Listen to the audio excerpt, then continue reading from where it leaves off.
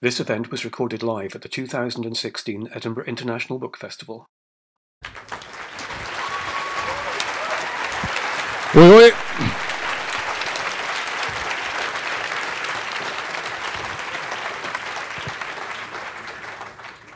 Good evening, ladies and gentlemen, boys and girls. Welcome to the Edinburgh International Book Festival. My name's Vic Galloway. I do programmes for the BBC and I'm a journalist and so on. It's a pleasure to be your host tonight. Thank you to the Book Festival for inviting me to do this, but also for putting on this wonderful event every year. It just gets bigger and better every year. This is a sold-out show. You're the lucky ones. You got tickets. This is going to be a really great event. Please welcome on stage Billy Bragg. Thank you very much. Thank you. Welcome.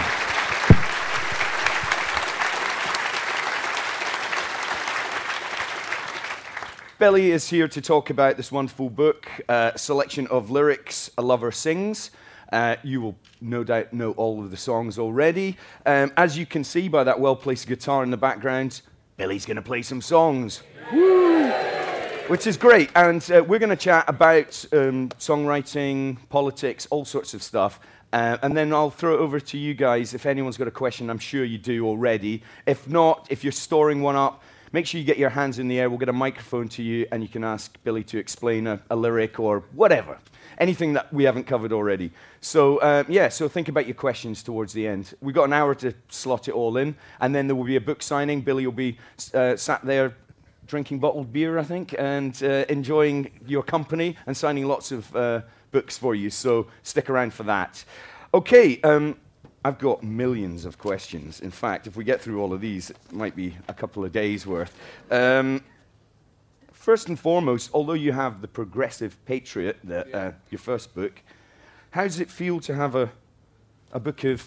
Well, I like the look of that. It looks like a poetry book, doesn't it? I really was impressed with that when it came out. And they'd already done... Faber approached me. They'd already done one with Van Morrison and another one with Jarvis Cocker. And they sent me these two books. Van Morrison, I think Ian Rankin wrote the text for the Van Morrison book, but Jarvis had annotated his. And I thought that might be an interesting thing for me to do, not just to really to write about the songs, but really to put some of the songs into context. I don't want to interfere with anyone's conception of what the song means, because that's a personal thing. But the nature of my songwriting has often been very topical. And some of the things I was writing about, I mean, looking at some of the songs, references to people like Gennady Gerasimov in one of my love songs. Who Gennady Gerasimov? I had to look him up on on Google. So it could. I mean, it's called A Lover Sings, but it could be subtitled A Potted History of Late 20th Century Left-Wing Politics as well, because I try to think about someone coming to it now, how would the songs make sense to them? And in terms of rock and roll song lyrics, pop song lyrics, do they stand up as poetry? Do you think, or are they two different things? I think they're two different things. I do think they're two different things, and I think the thing about poetry is it's something that you can deeply experience. As an individual, you don't need to be in a crowd to have a poet, touch you and move you. My favourite poetry, I just have to sit somewhere quiet or even on the tube somewhere and read it. Whereas with a song lyric, it's best experienced live in a crowd. That moment where everyone's singing together. That's a slightly different thing, and you're trying to with a song. I think you're trying to get that across. You don't have so much freedom as you do in a poem. You can't. You're working with meter and rhythm very often. Not always. Obviously, it is possible to go beyond that, but generally speaking. So I think there is a difference, and I think it may be the difference between painting and photography. In some ways, they're both arts, but the painter has the time of the poet has with you, whereas the photographer's trying to hit you first. As soon as you hear that hook, bang, you're in. And songwriting more of a communal thing rather than a sort of insular, personal thing? Well, I've got some songs I love that are insular and personal to me, that take me to a very personal place. But the thing about songs is you can be in a supermarket and one comes on over the PA and all of a sudden you know it's like an arrow goes right through your heart. You don't often encounter someone in Morrison's reading out Seamus Heaney. Yeah, right. Or maybe you do in Edinburgh, I don't know. Maybe you move in more literary circles, but so there's those. They're Morningside, possibly. Two slightly different things in that sense, I think. Yeah. Tell us about your first poems, your first songs. You read a poem out on the radio. I did, yeah. Well, I mean, I sort of. Everybody writes poems when they're at school. You have to write poems for homework, and just like everybody else, I did that. And for some reason, I don't know, all my mates stopped. And I didn't. I just kept doing it, and then I learned how to play the guitar. The kid next door taught me how to play guitar, and I found a way to express myself in a way that I felt was valid, and gave me a sense of engaging in the world. And so who were you admiring as a lyricist or a poet? I mean, who did you look up to and influenced you? The first lyricist who really hooked me in was Paul Simon, specifically The Boxer, which I heard when I was 11 years old. I know I was 11 years old because I was on a school trip to Holland, and it was playing on the radio in the bus while we were driving around Holland, and there was something about that song and those lyrics and that melody that really drew me in. So we never had a record player when I was a kid. We had my parents bought me a reel-to-reel tape machine, which weighed a ton. But the great thing was that all the boys in my class, almost all of them had older sisters who had great record collections. So I would go around their houses, and at the time Simon and Garfunkel were very popular among sort of winsome schoolgirls in the sixth form. They were all in the sixth form, my mates, big sisters. They were very smart. So, but Leslie Charman had Motown Chartbusters volumes 4, 5, and 6. So she, unbeknownst to her, Leslie, Paul let me come round and tape all of Leslie's records. With your reel-to-reel? Yeah, with my reel-to-reel. Not only did we tape them, we had to stay absolutely silent while it was going on. So there is a bit in This Old Heart of Mine by the Four Tops where Paul Charman's dad comes in and tells him his tea's ready. And some squeaky little kid says, "All right, Dad." So it's all, yeah. So that was kind of, when I think about people, piracy and stealing songs, the first music I own I stole it off Leslie Charman. And obviously off of Berry Gordy at Tamla Motown. But those songs meant so much to me. I bought Tamla Motown Chartbusters. I probably bought it a dozen times. Berry Gordy got his bloody money in the end, Yeah. So let's not worry about people sharing music. That's how we get around, Yeah. That's why people want to go to gigs now, because they want, they've been hooked by hearing a song. And now they want to, get some more of that. It's a song is kind of like a window to your soul. Mm-hmm. And if they see something, if someone hears a song and you in that find something that connects with you, and that's what you're hoping for as a writer of any sort, I guess, then you want to find out more about this person. What else do they have in common with you, or don't they? Maybe they don't, And so what's strange about that? They might invite you into a world you've never been into before. So I think songwriting, probably all art really, opens that possibility. But definitely for me, songwriting took me to a different place from where I was in my background. Simon and Garfunkel, it's a beautifully harmonic, well-produced, sweet sound. Yeah. Dylan was possibly the next thing that really pulled you in and sort of gave you the sense that you could do it yourself. Well, I think the thing about Dylan was that I didn't have an older brother to sort of turn me on to that, or sister to turn me on to that. So I kind of came to him in 1972 when he was neither here or there. He kind of disappeared off the sort of like the event horizon. And this is because Graham Patton's sister, actually, how I got into Bob Dylan, because Graham Patton wanted to give his sister a copy of the Jackson 5's greatest hits, which I had. And he offered to swap my copy of the Jackson 5's greatest hits for his dad's copy of The Times They Are A-Changin' by Bob Dylan, which was the original copy. The vinyl was about as thick as that table. And that really blew my mind. If you're familiar with that album at all, it's absolutely stark. It's just Dylan and his guitar. It's so visceral. And I think my experience, and I probably was 14 when I first heard that record, might be similar to the previous generation, how they experienced the blues. You know, when you hear people like Keith Richards talking about the first time they heard Elmore James, it was so raw. Dylan sort of opened up that to me, and so I became the weird kid in the class who knew Bob Dylan songs. You know, when Rod Stewart recorded Tomorrow Is a Long Time, all the Rod Stewart kids wanted to ask me about it, and somebody else, Nazareth, recorded something by... You know, I was that weird kid. I didn't really have any other sort of Bob Dylan mates. Everybody else in my class was either into Alice Cooper or Emerson, Lake and Bleeding Palmer. What sorry, I find... Sorry, they were tough days. They were tough times, I tell you. Those proggy bastards. We're just going to come to punk. Yeah, thank God punk turned up. So I'll tell you when punk turned up. I'll tell you exactly what it is. I'll tell you what it is. It's Greg Lake on London Weekend's Today programme being interviewed in a football stadium saying there is absolutely no American influence in our music, it's all European. And when I heard him say that, I thought, right, so there's no black influence in your music. Right, mate, okay. That's how we're going to do it, is it? It's going to be like that, is it? You get eradicating the black tradition of music from your music. That's not on, mate. Yeah. That's really not on. And punk starts now.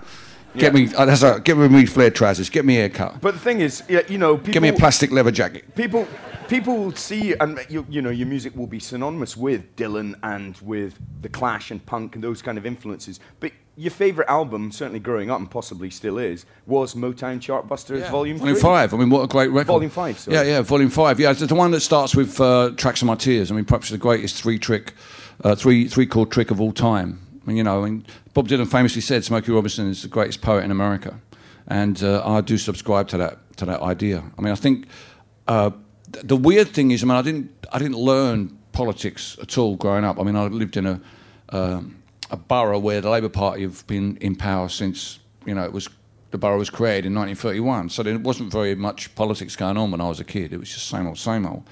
But listening to Motown was kind of really what politicised me as much as listening to Bob Dylan, because between Motown Chartbusters Volume 3 and Motown Chartbusters Volume 5, something happens. Because when you get to Volume 5, the Jackson 5 are followed by Edwin Starr, War. You know, and then you've got Stevie Wonder followed by Ball of Confusion by the Temptations. Then you've got the Supremes, you know, Up the Ladder to the Roof, followed by Abraham Martin and John by Marvin Gaye. Something has happened. Clearly something has happened between the releasing of those two greatest hits albums. What has happened is Dr. King has been assassinated.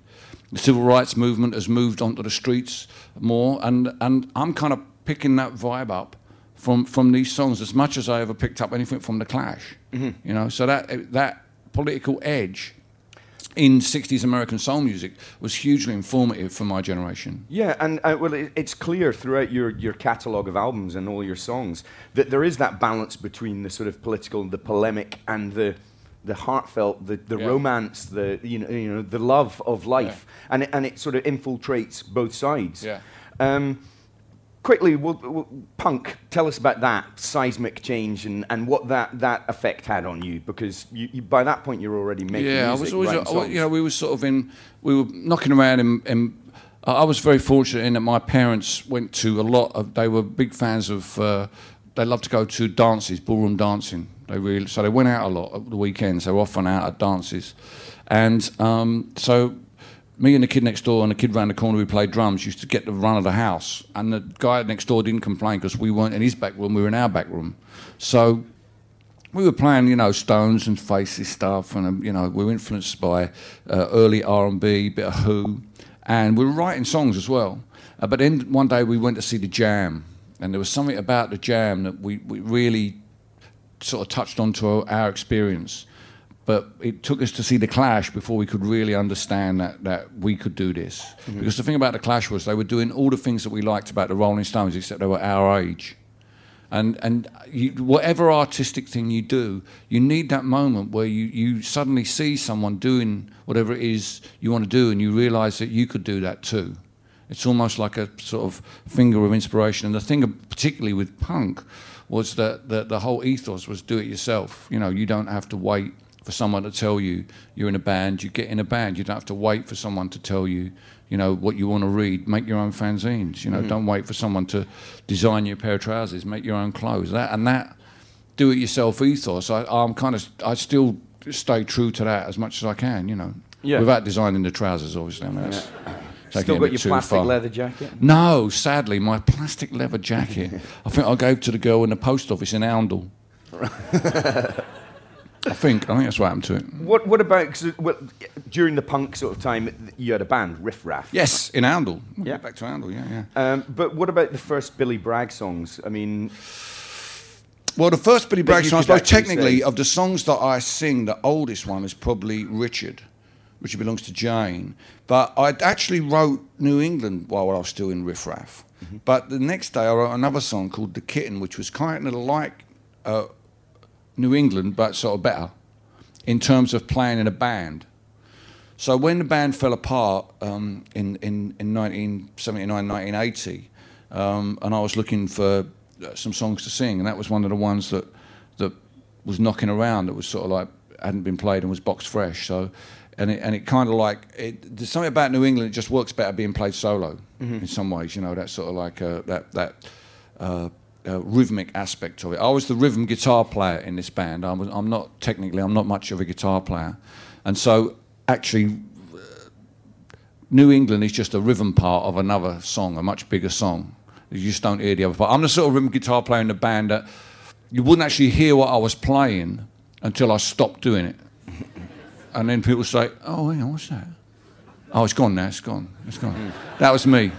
It's a terrible thing, really, because my son, who's a much better guitar player than me, when he was younger, we were driving somewhere and he heard in the car, I had a CD with Another Girl, Another Planet by the Only Ones. And he said, wow, Dad, what's that? I said, he said, could I play that? I said, yeah, it's easy. It's just The Boys Are Back in Town, inverted, by Finlay. Technically it is. It's so we went home and I showed him how to play it, and he said, okay, now show me the lead guitar part. This is very early on in his guitar, and I said, I can't do that. He said, what? I said, I can't show that. I'm not that kind of guitar player. I could see myself shrinking in his estimation. And he said, what do you mean you're not? I thought you were a guitar player. I said, I'm not that kind of guitar player. So fortunately, because he's a well brought up boy, he's really into the Ramones. Right? That's his first band. The only song I ever taught him how to play was Blitzkrieg Bop. Ever the rest of it, he's worked out himself. But so as I'm shrinking in his estimation, I say to him, have you ever heard Johnny Ramone play lead guitar? He said, no, I haven't done it. I said, well, that's the kind of guitar player I am. I'm like Johnny Ramone, okay? So that's the truth. That is the honest truth. I'm not really a musician. I'm a guitar player. And if I find something I like, I don't worry about how it fits together and why we do that. And I just do it. If it sounds good, it probably is good. Mm-hmm. Mm-hmm. Well, can we have maybe one of the early songs? Well, let's have a song, shall we? Yeah. Choose one from... Okay, I will, off the top of my head. Yes. It's all which ones I can remember, that's the thing. Let's see what we can do with it. I was in a field in Germany last night playing to 3,000 slightly drunk Lower Saxons. It was in Niedersachsen, Lower Saxony. And they'd had a rather wet weekend. And unfortunately, they'd had a soggy weekend, but I was playing in a tent, so they were very happy to come and see me. Somewhere in I've got a plectrum in here amongst all these euros in my pocket. I hope I have. Yes, I have. Brilliant.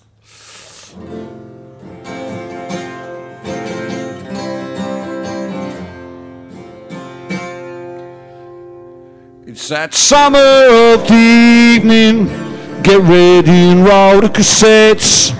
There's boys outside preaching genocide and trying to think up some sort of threat. And the ladies in the cloakroom take no notice of me. I wish myself was back at home, but there's nothing safe in watching TV. There's something born tomorrow that I lost while I was out for a drink. How many gangs is it gonna take to change the way I think? It takes more than good intentions and a big bloke on the door. That's never the same after the first time. It doesn't stop them coming back for more. Fighting in the dance halls happens anyway. Sometimes it makes me stop and think. Sometimes it makes me turn away. Sometimes it makes me stop and think. Sometimes it makes me turn away. Sometimes I want to stop and think, but most times I have to run away. Hey. All right.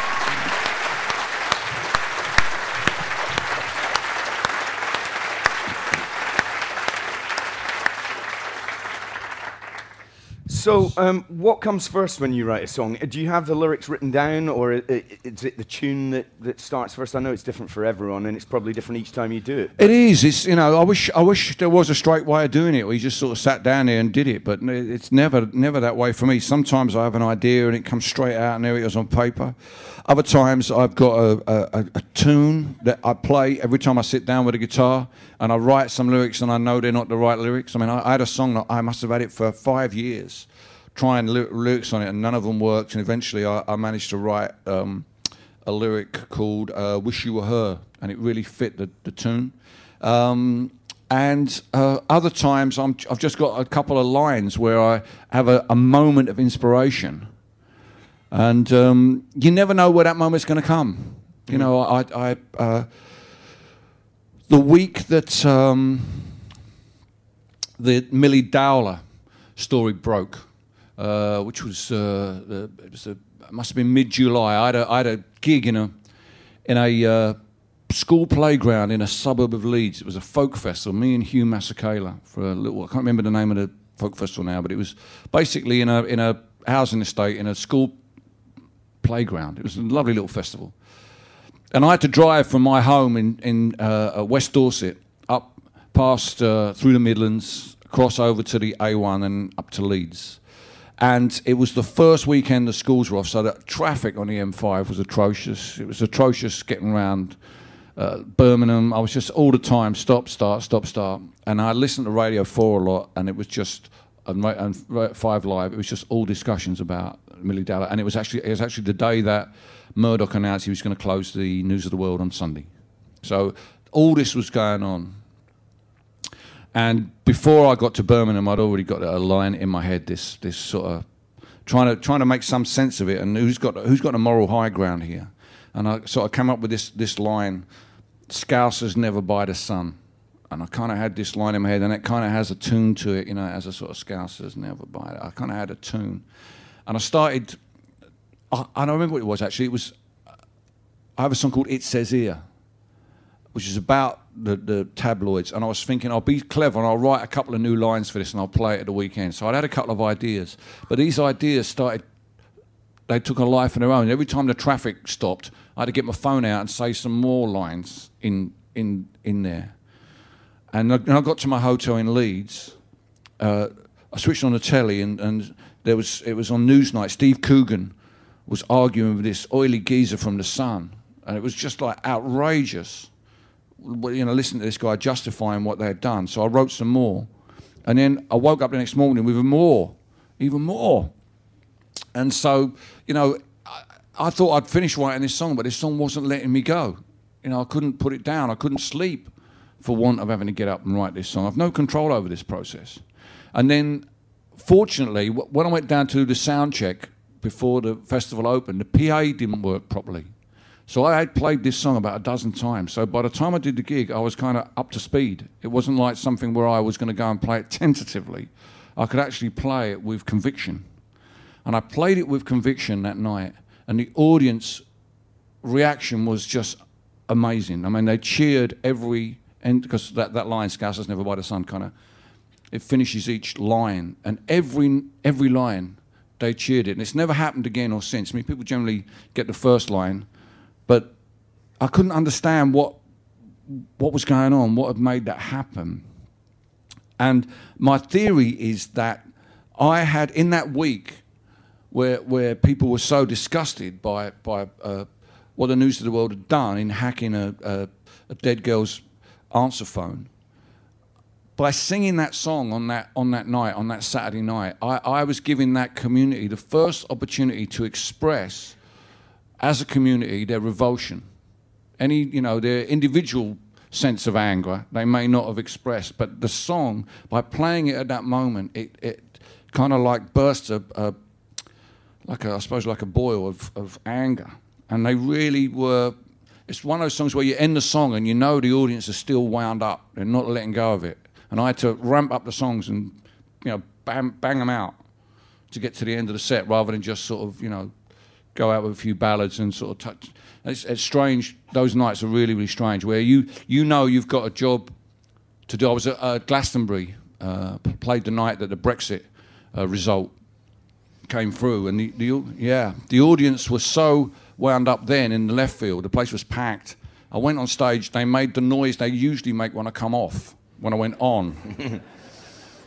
And they were just the anger there. And my job that night was to make them feel that they're not the only person who feels like that, to reflect back on them their sense of frustration, their feeling that they live in a country that they don't feel part of anymore.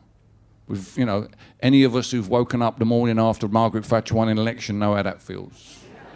For those youngsters at Glastonbury, this was a new experience for them, and I was very fortunate in that I had the privilege to be able to stand on the stage and try and allow them to express their anger, but also to give them an opportunity to not feel that we're done for, that we're gonna go forward, and we're gonna move forward from this. So music can do that. You can't do it every night, but there are certain times, if you sing the right songs and you say the right things and you're on the right day. The next gig I did was the night of the Chilcot inquiry. That was the next one. So, well, I was glad to have a night off actually, when nothing. Do you remember those few weeks when it was like, oh fuck, I can't believe this. Can't believe one of the guys at left field. The next morning I saw him. He was so down. I'm like, man, it's okay. It's not going to be. He said, no, Bill, no. He said, I've got 4 songs that mention David Cameron. I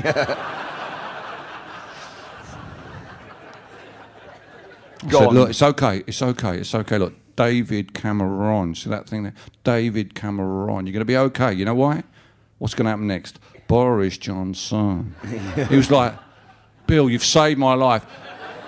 I haven't seen him since that week. So I don't know how he's doing with Theresa May. He doesn't quite scan. You know what I'm saying? Mm-hmm. Well, we've touched upon the personal versus the political. Did you set out, when you became Billy Bragg, the songwriter, the solo artist, did you sort of imagine, or did you have a sort of ethos of I'm gonna write political songs? No, not really. No. And what is the point of a political song?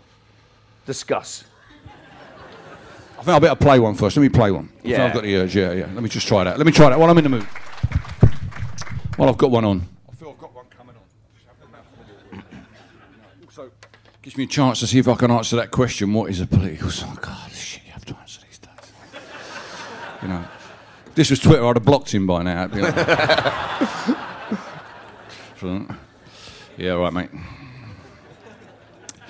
They're the worst emails I get these days. Dear Billy, I am doing a PhD.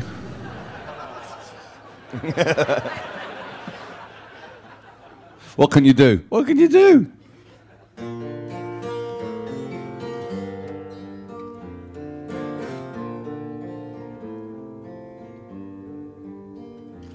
Someone's hiding in the bushes with a telephoto lens, while their editor assures them the means justify the ends. 'Cause we only hunt celebrities is all a bit of fun, but the Scousers never buy the Sun. And the parents of the missing girl cling desperately to hope, while a copper takes improper payments in a big brown envelope. And no one in the newsroom asks, where's this headline from? Scousers never buy the sun. Tabloids make their money betting bullshit baffles brains, and they cynically hold up their hands if anyone complains, and they say all we're doing is giving people what they want. Well, they're crying out for justice, and people crying out for justice, and the man they call the digger casts a proprietary eye over what happens in the gutter and what goes on in the sky, and he claims he's fit and proper, and the watchdog sings his song, but the Scousers never buy the sun. International executives, they hang their heads in shame and tell us with their hands on hearts the paper boy is to blame. But you who love that kiss and tell, you must bear some guilt as well. Scousers never buy the sun. Tabloids make their money betting bullshit baffles brains, and they cynically hold up their hands if anyone complains, and they say all we're doing is giving people what they want. Oh, they're crying out for justice. People crying out for justice in the corridors of power. They all sit down to sup with the devil and his minions, and they ask for his opinions, and the politicians wring their hands and cry what's to be done. But the Scousers never buy the sun.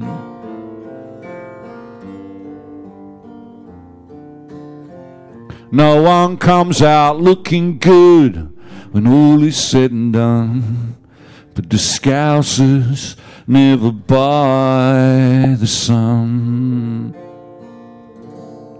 Justice for the 96. Woo.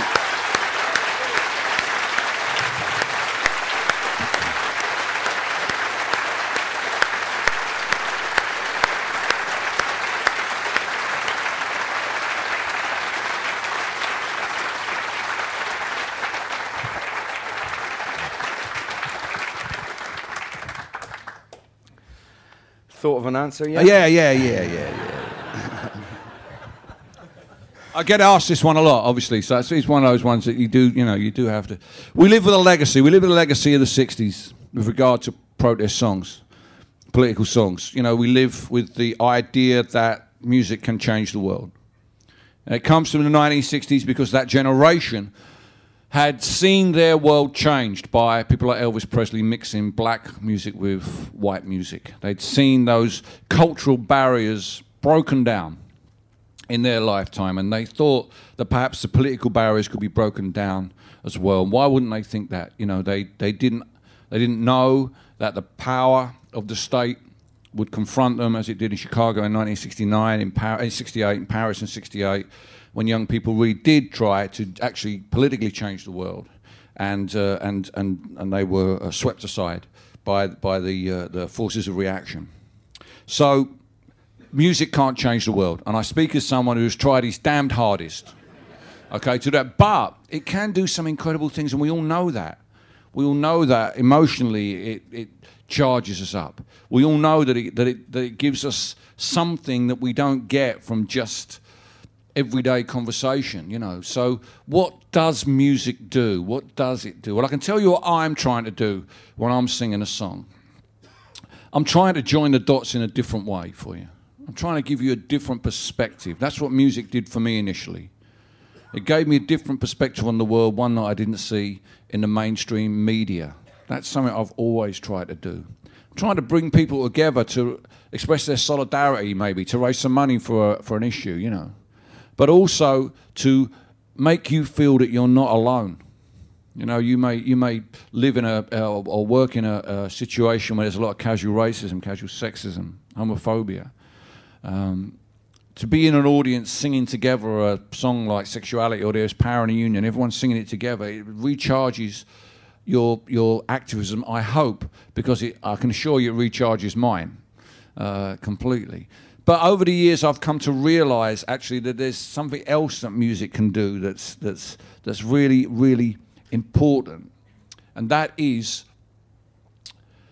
music can make you feel empathy for people you don't know, that you've never met, whose situation you feel that there's a wrong situation, you want to do something about it. So my job is to cut through the everyday cynicism that we shield ourselves with because we can't feel all the time, because it would be like we were naked all the time and it would be like painful. So that cynicism that allows us to just get on with our day-to-day stuff without worrying about everything. My job at the gig is to cut through that shield that you all have. I have it too.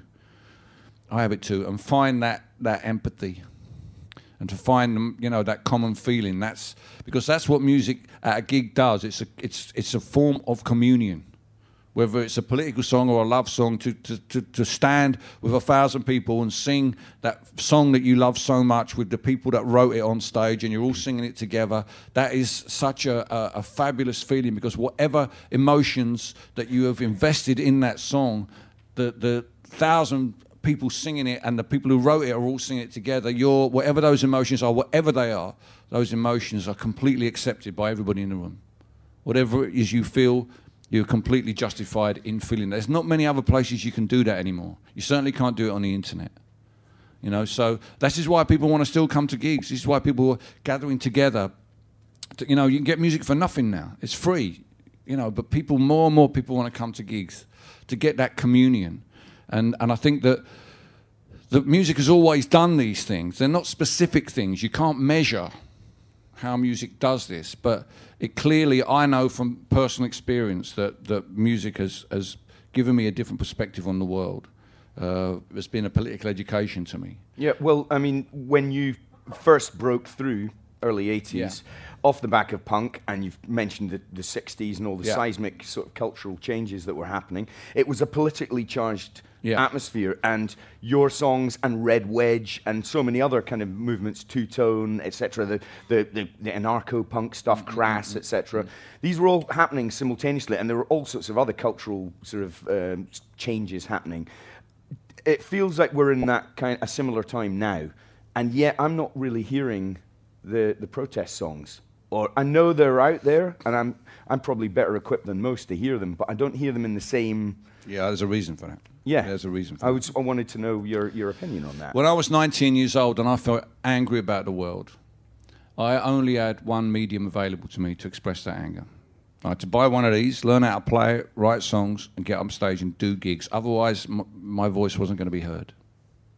Now, if you're 19 and you've got a mobile phone, you can probably make a film and edit it on that. Never mind write a blog, you know, record your songs, and you know, everybody can take part in debates now. Everybody can be part of it. But the problem is that the internet has superseded music. You know, in the 20th century, music was our only social medium. Yeah, you know, and what has happened is, you're right, people are still writing political songs, but young people aren't coming to listen to music to get their ideas. You know, music was the way that we spoke to one another then. It was the way we spoke to our parents' generation. We discussed politics in the 4 weekly music papers that there were. I mean, think about it, 4 weekly music papers, and that's where we had our discussions, you know. So what has happened, the reason why you don't hear songs, although they're still being made, is music no longer has a vanguard role in youth culture. Yeah. And, you know, on the plus side, that means more people can take part in the debate, more people can speak, more people can write books. You know, we know that now. You know, authors, many more authors now, because the whole thing's opened up, and it's the same with music as well. But, you know, I just think that it's worth going down that more creative path when you think about your anger, to write a book, or to make a film, or to write a song, because nobody is going to ever invite you to tour the United States of America and read out your tweets. You know, It's unfortunate, it's true. Except maybe Donald Trump's tweets, which are taking on a terrible Shakespearean tone, like some terrible tragedy now. So, yeah, I mean, there are people making great music and making great art still, but music just doesn't have that vanguard role. I was trying to talk to someone yesterday about it. In the 20th century, with regard to music, it was as if you were standing by a great river and stuff came by and you were able to reach out and catch it or get on it and go down the river on it. Now, it's like you're on a vast ocean and you're only seeing the stuff that's around you. You're not even seeing the stuff that's deep under you. Mm-hmm. You know, before you could gather around a waterhole like the John Peel show and hear great music. All right, after stuff he played, you might think was shit, but other half you think, you know, what do you expect? It's like 90% of the shit that's on during the daytime. It's, you know, so Peel gave you somewhere to gather, and there aren't those gathering places anymore. You know, the music's out there, but they're not, you know. No, I mean, the internet is a morass of good stuff and bad. But having said that, political activism has really sort of come of age in a different way, and with the internet, the Yes campaign being a good example of that, and in Scotland, and also, you know, the Corbynistas using the internet to sort of rally people and spread the message. Is this the way then? Is the political song, is the song kind of like old-fashioned now? Are we going to look at songwriting as, in a way that some people perhaps look at classical music or jazz as some sort of yesterdays? I don't think so. I think music will still have a role to play, but I don't think it will be the prime way in which people get their information, you know. I do think, you know, I read people like, I see people like Owen Jones and those kind of young people. They, you know, 30 years ago, he would have needed to form a synthesizer duo in order to get those. He looks like he could probably play the synthesizer. Yeah, so him and Laurie Penny, I think, would make a great sort of goth, you know. So there's that, you know, there's those opportunities, but I think it's the thing about as all media. Depending on how you use it. I mean, if you're just going on the internet to argue with people, you're not going to get very far. But you know, if you're trying to gather evidence to join the dots, and you have an opportunity to offer a different perspective, you know, should I now, you know, write a song about what I think is happening with Corbyn, or should I write a sort of like 1,000 words for Facebook? Mm-hmm. Probably I should write 1,000 words for Facebook, because by the time I get around to recording the song about Corbyn, and you know, it's sort of like it's all gone by. Will be over and they'll be replaced. Exactly. Yeah. So in some ways, the immediacy of trying to make sense of it is there. Whereas with something like Never by the Sun, you're talking about a much broader thing that you're trying to reflect on the way you feel and how you know, you think that works. It's hard to write songs about constant leadership challenges. Yeah, and well, should we talk a bit about Corbyn and the current political climate, but have a song first? Maybe, yeah. I think perhaps we should do that. I think we really should. Do you want me? Shall I play you the most political song I'll play at the moment? Would you like to hear that? I'm glad you said that, because it's a song that could be a political song, it could be a love song. I think our best Billy Bragg songs to me are the songs that overlaps in either one or t'other. I could tell you that this is a song. This is a song about my partner and how I feel about her, or I could tell you that this song is about my faith in your ability. That's you, the audience, your ability to change the world. Because I find myself having to tell audiences not to expect me to change the world, to make it absolutely explicit. That I think it's worthwhile, because in these political times you get that sort of, you know, tell us what it's all about stuff. It doesn't work like that. I wish it did. It would save me a lot of grief. I'll actually have to tune this up, I'm afraid. I'm not done with the tuner. But if you could just mute me up there for a second. But the key thing behind this song is my realisation that the enemy of all of us who want to make the world a better place is not actually capitalism or conservatism. It's actually cynicism is our greatest enemy. And not the cynicism of the Daily Mail, because that's how they make a living, by dropping cynicism into the political discourse. The cynicism that is our greatest enemy, those of us who want to make the world a better place, is our own cynicism, our own sense that nothing ever changes, our own sense that nobody gives a monkeys about stuff, our own feeling that all politicians are the same, you know. And we all feel like that from time to time. I certainly do. But I'm fortunate in that when I feel like that, I write a song about it, come out here, sing it in the dark, you all clap, and I don't feel half so bad about it anymore. In that sense, it's like therapy. But one of the things that, and I'm not being flippant when I say this, is that it is the way that audiences react to these ideas that makes me keep doing this and writing these songs. Because I still get that response, that positive response at the right spots. I think if I was singing these songs and it was just like, I'd think to myself, well, I'm just going to do something. I'll go and write books again or something like that. But my faith in the audience's ability to change the world and will to do that is undiminished after 33 years of doing it. So this is the most political song I play, and I'll dedicate it to you with respect. It's called I Keep Faith.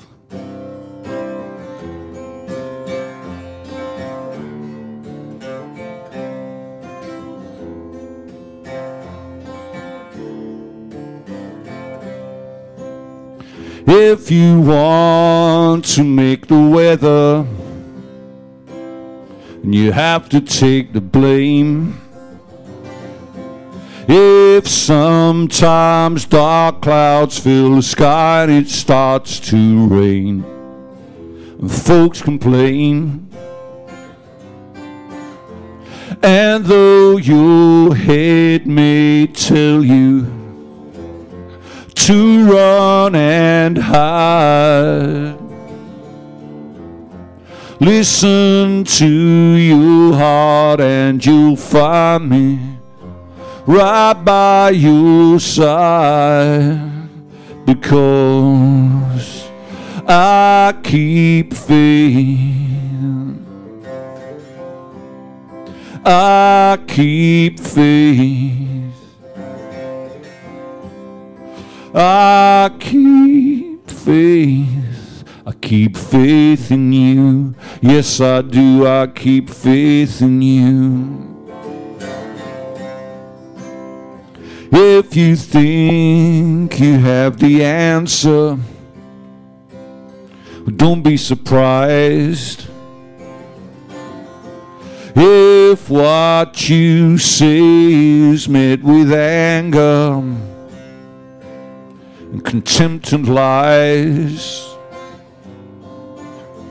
No matter how hard you may want to, just walk away. Reach out, you'll find me there beside you all of the way, because I keep faith. I keep faith. I keep faith. I keep faith in you. Yes, I do. I keep faith in you. All the dreams we shared, never knew someone who cared about these things the way that I've seen you. It doesn't matter if this all falls off the cliff, together we are gonna see it through. I know it takes a mess of courage to go against the grain. You have to make great sacrifice for such little gain and so much pain. And if your plans have come to nothing, washed out in the rain, let me rekindle all your hopes and help you start again, because I keep faith in these troubled times. I keep faith in these uncertain days. I keep faith. I keep faith in you. Yes, I do. I keep faith in every single one of you. I keep faith in you. Yes, I do. I keep faith in every single one of you. I keep faith in you. Yes, I do. I keep faith in you. I keep faith in you. I keep faith. Whoa! In every one of you, yeah. Woo!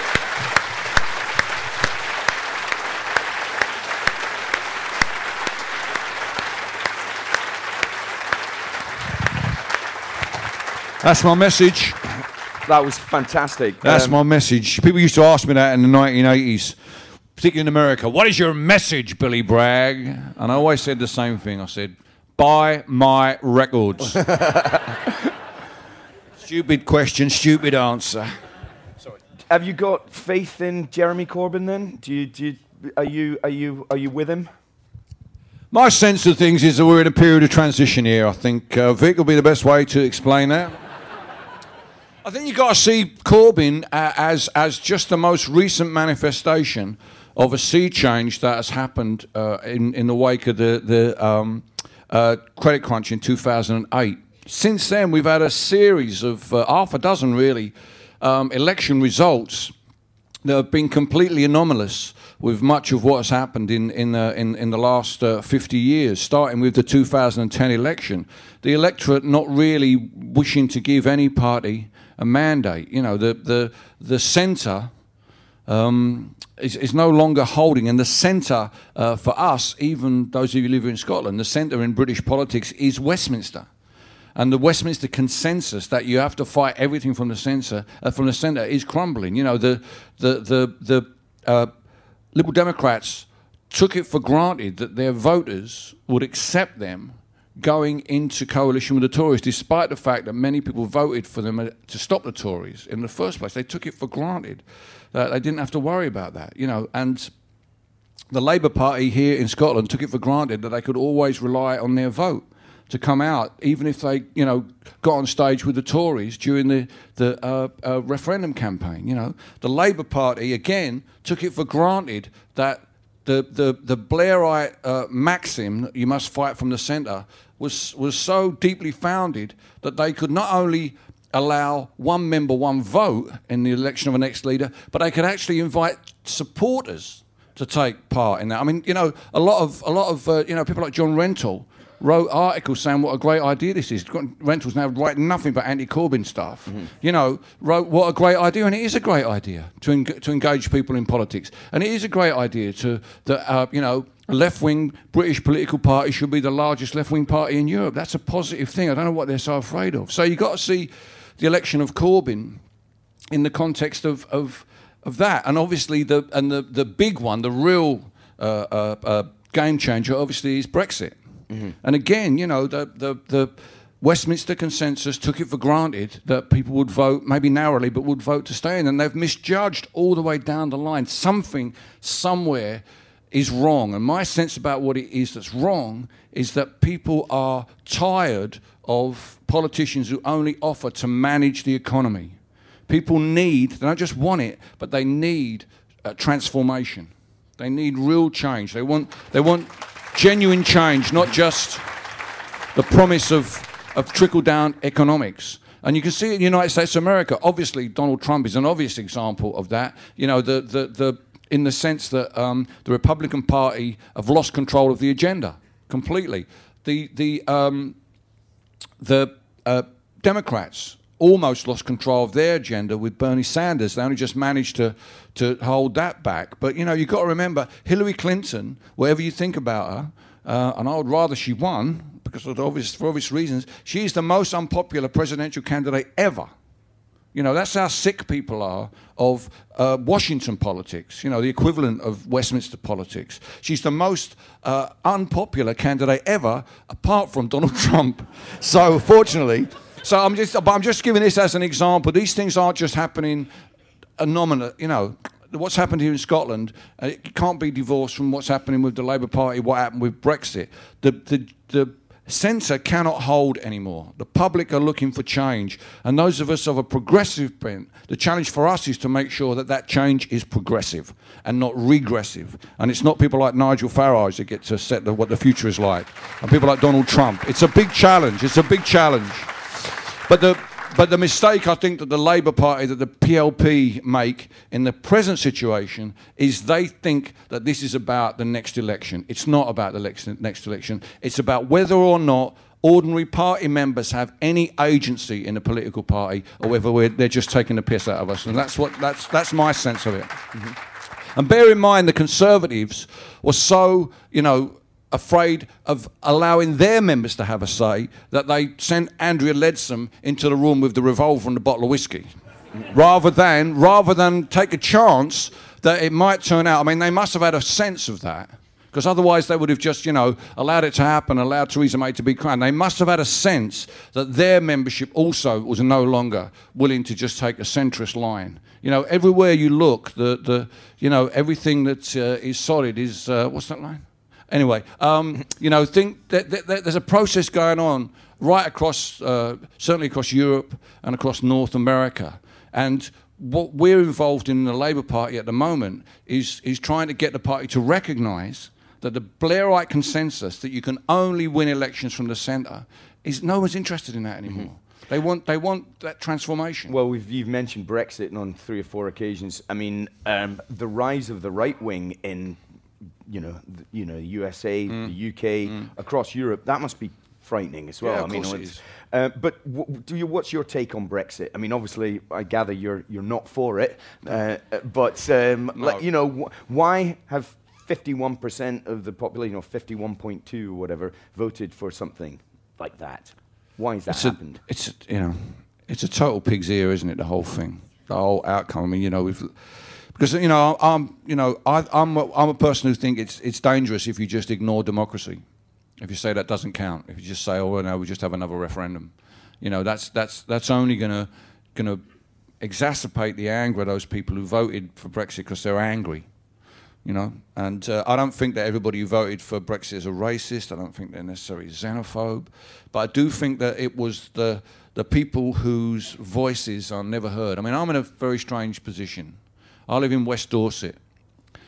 I only have one election I can vote in that is proportional, and that's just been taken away from me. It's the European elections. So there are, millions of us in England whose voices really are ignored. 80% of us live in constituencies that never change hands. Where I live in West Dorset, the Tories have held that seat since 1886. But where I come from in Barking, Labour have been in power since 1931. And, don't tell me there aren't no Tories in Barking, because some of them are my bloody relatives. So, it's not fair either way. And so the transition to a more democratic society that you've had here in Scotland due to devolution, we've not experienced that. We've kind of been denied that.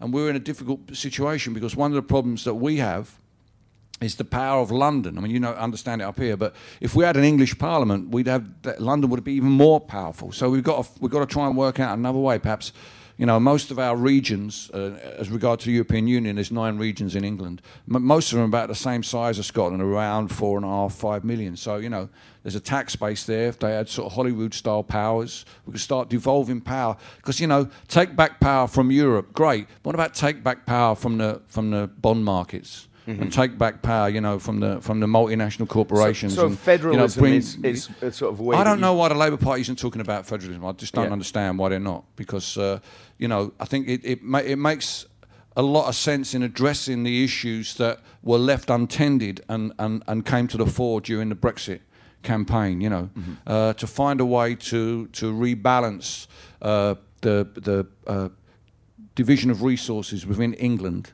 Mm-hmm. By because we're one of the poorest parts of the UK is Cornwall.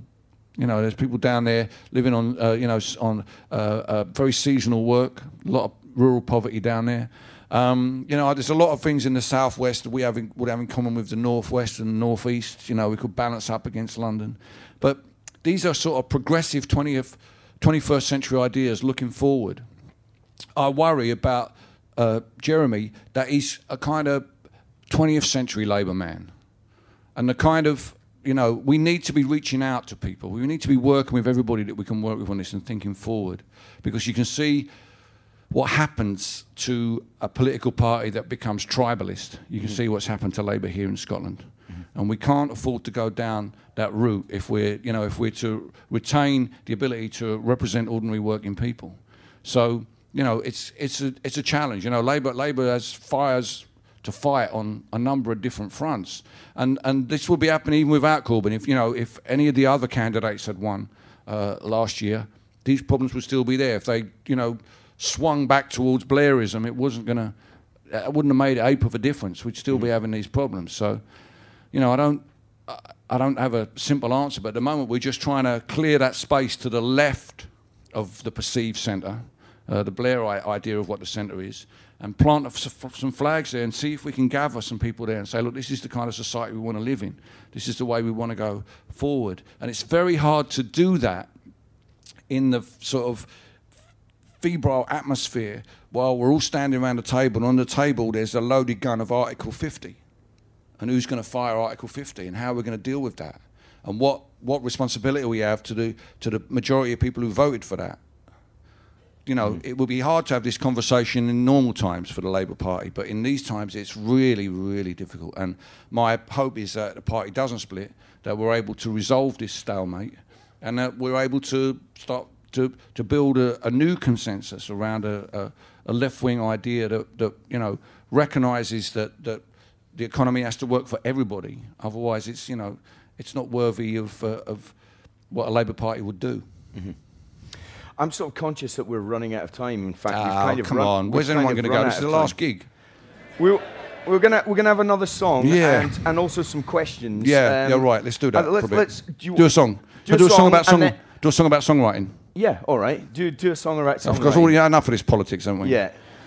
Also, I'd like to mention, you're playing Summerhall tomorrow night. I am, yeah. With Joe Henry, and that's going to be the first of many gigs that you're doing together, and you've got a new record out. I have. Let's talk a little bit about that after the song, and then we'll get some questions from you guys. Well, another 15 minutes or so, you all right with that? It's all right, You're not going anywhere. If anyone has to run off and get a train, then we won't be offended, but... We understand. Yeah. Or a beer. A train or a beer, mate. Yeah. I'm easy. Let me see if I can get this one to go just a little bit there. So yeah, this is a song about the crisis in masculinity. A lot of women giggling nervously there. Basically, you'll get it. It's basically about how women have refused to become domestic goddesses, rightly so, and it's about time we men resisted the temptation to be a do-it-yourself demon. Come out of the shed, put down the power tools, and let's admit to ourselves we're never going to be as good as our dads were at that shit. So why pass the guilt on to our kids, huh? So that's what I've written this song about. It's called Handyman Blues.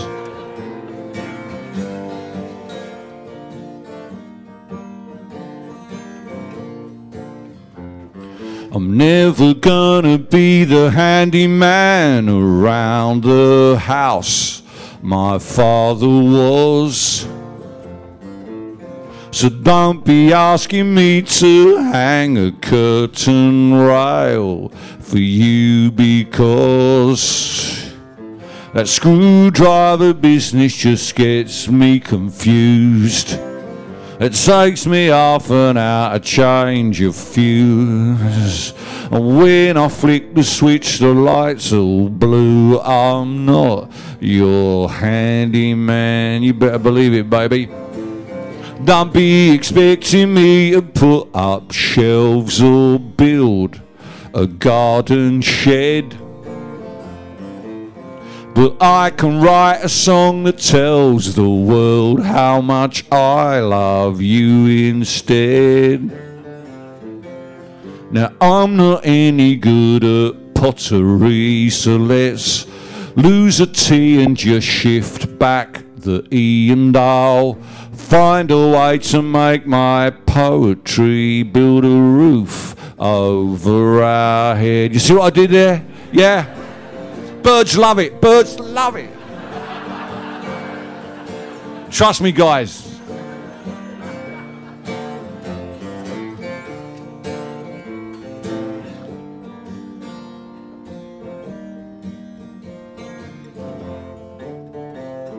I know it looks like I'm just sat here reading the paper, but these ideas I'll turn to gold dust later. 'Cause I'm a writer, not a decorator. I'm not your handyman. Because I'm a writer and an agitator. I'm not your handyman. Whoa! You big softies.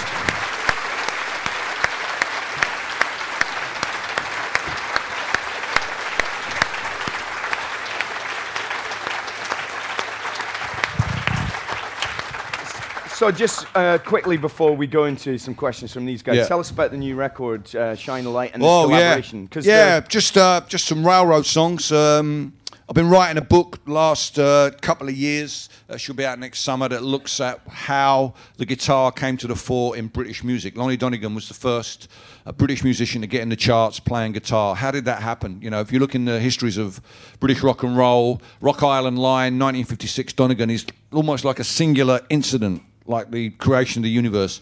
It didn't work like that. I'm trying to put it into its context. So there's a lot of railroad songs. Donegan was more or less playing Lead Belly's repertoire, a lot of train songs. Why are there a lot of train songs? The train really had a hugely transformative effect on humanity when it arrived. It was much more, the connectivity was like 1,000 times more than the internet. So I wanted to make a song that, you know, talked about these songs. I mean, you know, railroad songs are so much more metaphorical in the sense that, you know, Folsom Prison by Johnny Cash is not a prison song, it's a train song. It's all about the train. You can hear the train whistle. It's the train that has agency in that song, not Johnny, not the prison. He shot a man in Reno, yeah, but it's the train that actually does it. So in order to make a train record, me and Joe Henry got on a train in Chicago and we stayed on the train all the way to Los Angeles, 65 hours and 3 days and 2,500 miles. And every time the train stopped, we jumped off, ran in the waiting room and recorded one of these songs. And so if you have a look at my website, www.billybragg.co.uk, you can see a little map of the routes and see some videos of the songs. And we're doing our first gig tomorrow at Summer Hall to do a bit of promo for it. And very much looking forward to it. Yeah. How does it feel to sing someone else's songs? The same with the Woody Guthrie Mermaid Avenue albums as well. As such a sort of personal writer, how do you inhabit someone else's writing or their lines? Well, it helps to characters. It helps to do it as a collaboration because you get someone else's perspective and you kind of meet them halfway. And it's good, you know. There's a cycle of you know, album to album to album to. You can't really do that anymore. It just takes, you know, it really does take now to make a proper album and promote it. It does take a lot of blood and silver, and you know, it's just not feasible to keep doing that. So you have to do something in between. That's why I'm writing the book, you know, and doing a few other things. I'm really just trying to keep myself engaged. I mean, I'm very fortunate. I earn a living doing the thing that I really, really love. And if that's not the definition of success, I don't know what it is. You know, if you can do that, we're very, very fortunate to do that. I'm just trying to keep doing interesting things and hoping that people will be interested in them. Okay, let's have some questions. Yay to that, by the way. Right, Yeah. there's a hand up there. Can we? Well is done, there a mate. Go on. microphone somewhere? I've got the microphone, probably, have I? Oh no, there we go. Let's go. There he for is, this. look. Mark, if you can. He's off. He's off He's again. right. We've got to keep him fit. Yeah. Want the next question from up there, That's right. Yeah. Hiya. My first job was in the early 80s off Ripple Road at Barking UBO. Crikey. And at the time, I used to get on the bus with people going to Dagenham, and there was a real sense of despair. And now, I know you sing to us that you keep faith and you're positive and inspiring, but do you go back to your home sometimes and feel that sense of despair, which I know I feel when I think back in 1981 when I started in Dole Office, there was still 16 years of Tory government to come. Yeah, the story everyone knows is that London voted in order to remain. Well, Barking and Dagenham voted 67% leave. And that's, you know, that's a town that, when I left school, 40,000 people worked at Fords making cars. And there's probably half that many, again, working in ancillary companies like my dad did. That's all gone. They don't make cars anymore. 4,000 people work for Ford now making bits for engines that they sell somewhere else. Barking also has the cheapest housing anywhere in London, so anybody coming to the capital, whether they come from here or from abroad, wherever, they're heading there. So the pressures that are on social services there are phenomenal, and people aren't getting much help. But a couple of years ago, the British National Party stood 12 candidates for the local council, and they won every single seat. If they had stood a full slate, they'd have taken the council and had £70 million to spend over 5 years in East London. Would have been unspeakable. But what happened was, when the next election came, a lot of us were active, a lot of us went down there, but the British National Party needed another 12 seats to take the council, and they failed to win those 12 seats, and they lost every seat they had. And that kind of gives me encouragement. I think that we can trust our neighbours, because what happened was the people in Barking and Dagenham, having been so angry with Tony Blair saying the white working class, we can take them for granted, they've got nobody else to vote for, were so angry that they put those arseholes in.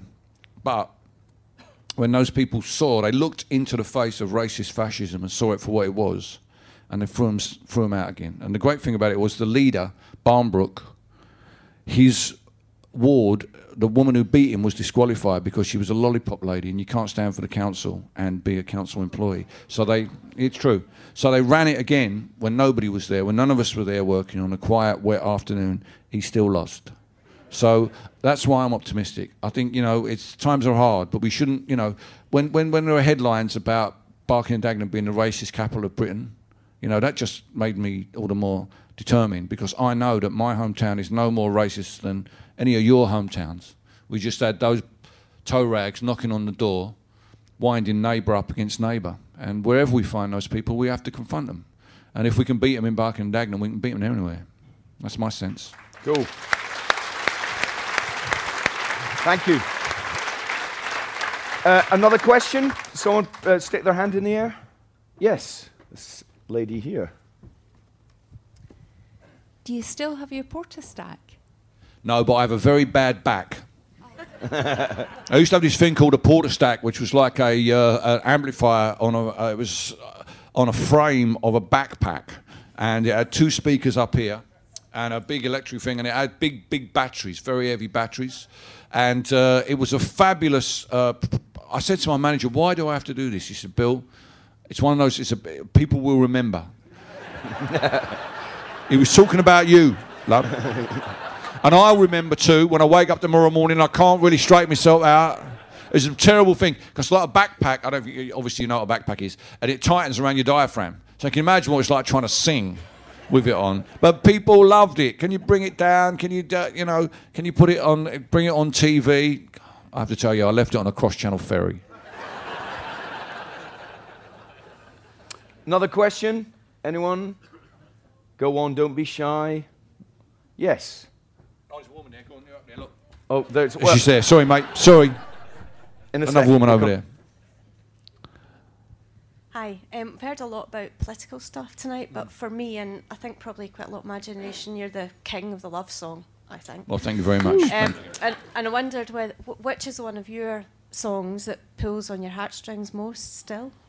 Well, that's a tough one. That is a really tough one. I mean, that's why I called the book A Lover Sings, for exactly the reason that you're talking about. It's because I have, obviously, I'm known for my political songs, and that's become even more so since people stopped listening to political songs. They went over the Event Horizon. And while I don't mind being known as a political songwriter, I'm totally cool with that. It's easy for people to dismiss me as that, so I know it's just all political. So I want to put my love songs to the fore. It's only, unfortunately, the political situation we find ourselves in now that Vic and I decided to address these issues, so I hope you'll forgive us that. But for me, it's I suppose it's songs like Must I Paint You a Picture?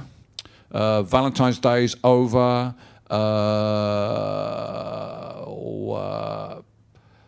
What's that? There's a song that... No, it's just 14th of February.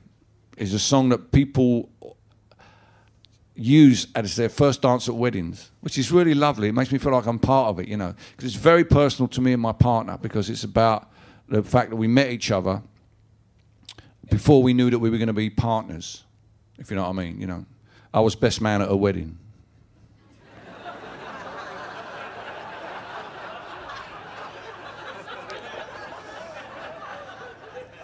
Sounds like an episode of EastEnders, doesn't it? Now, the great thing is, whenever we're together and anyone says, how did you first meet? It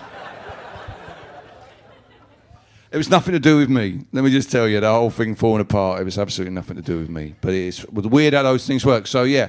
So she gave me a poem. It's a poem by Christina Rossetti, which is called something like, I wish I could remember the first time I met you. And she gave it to me on Valentine's Day, which is beautiful.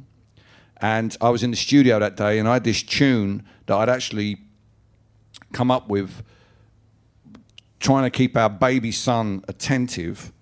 There was a lot of movement in my fingers, and I found the more I moved my fingers, the more he looked at him and he didn't cry or he didn't, and he went to sleep. So I took that song and put the lyrics to it. So it kind of... Would you like me to play it? Yeah. All right. It'll probably have to be the last thing now, because we're all going to get in trouble. You're all going to miss Match of the Day. Right, and good thing is, the thing about these things, you should always, when you do these things like this, you should always play one song you're not absolutely sure if you know how to play it, that you haven't tried before. So I'm kind of like, I'm going up on the high wire for you, baby, you all right? Okay, so if I make a fool of myself, I'm not even sure how it ends. It goes like this.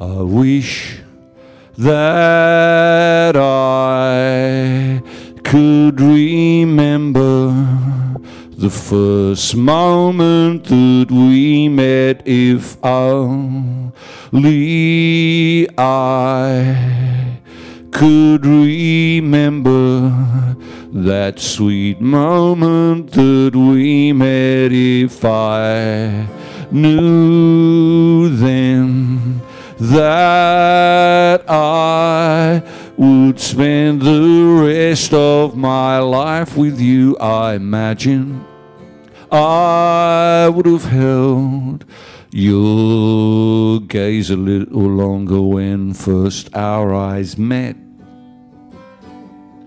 Did it rain or did sunshine attend our first meeting? What words were said? What weight given to that first meeting? My diary doesn't help.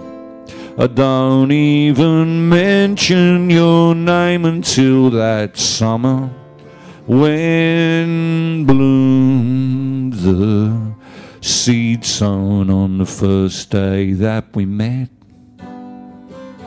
I know the place, I know the date when it happened, yet in my mind the scene I recall is imagined. If we grow old, I'm sure there will be moments that we will not forget, but I would remember something of the moment that we met. Whoa! Thank you very much. We had a great time. Thanks for coming. Thanks for hanging. Come and see us in the signing if you like. Someone get me a beer. Ladies and gents, Billy Bragg, come on.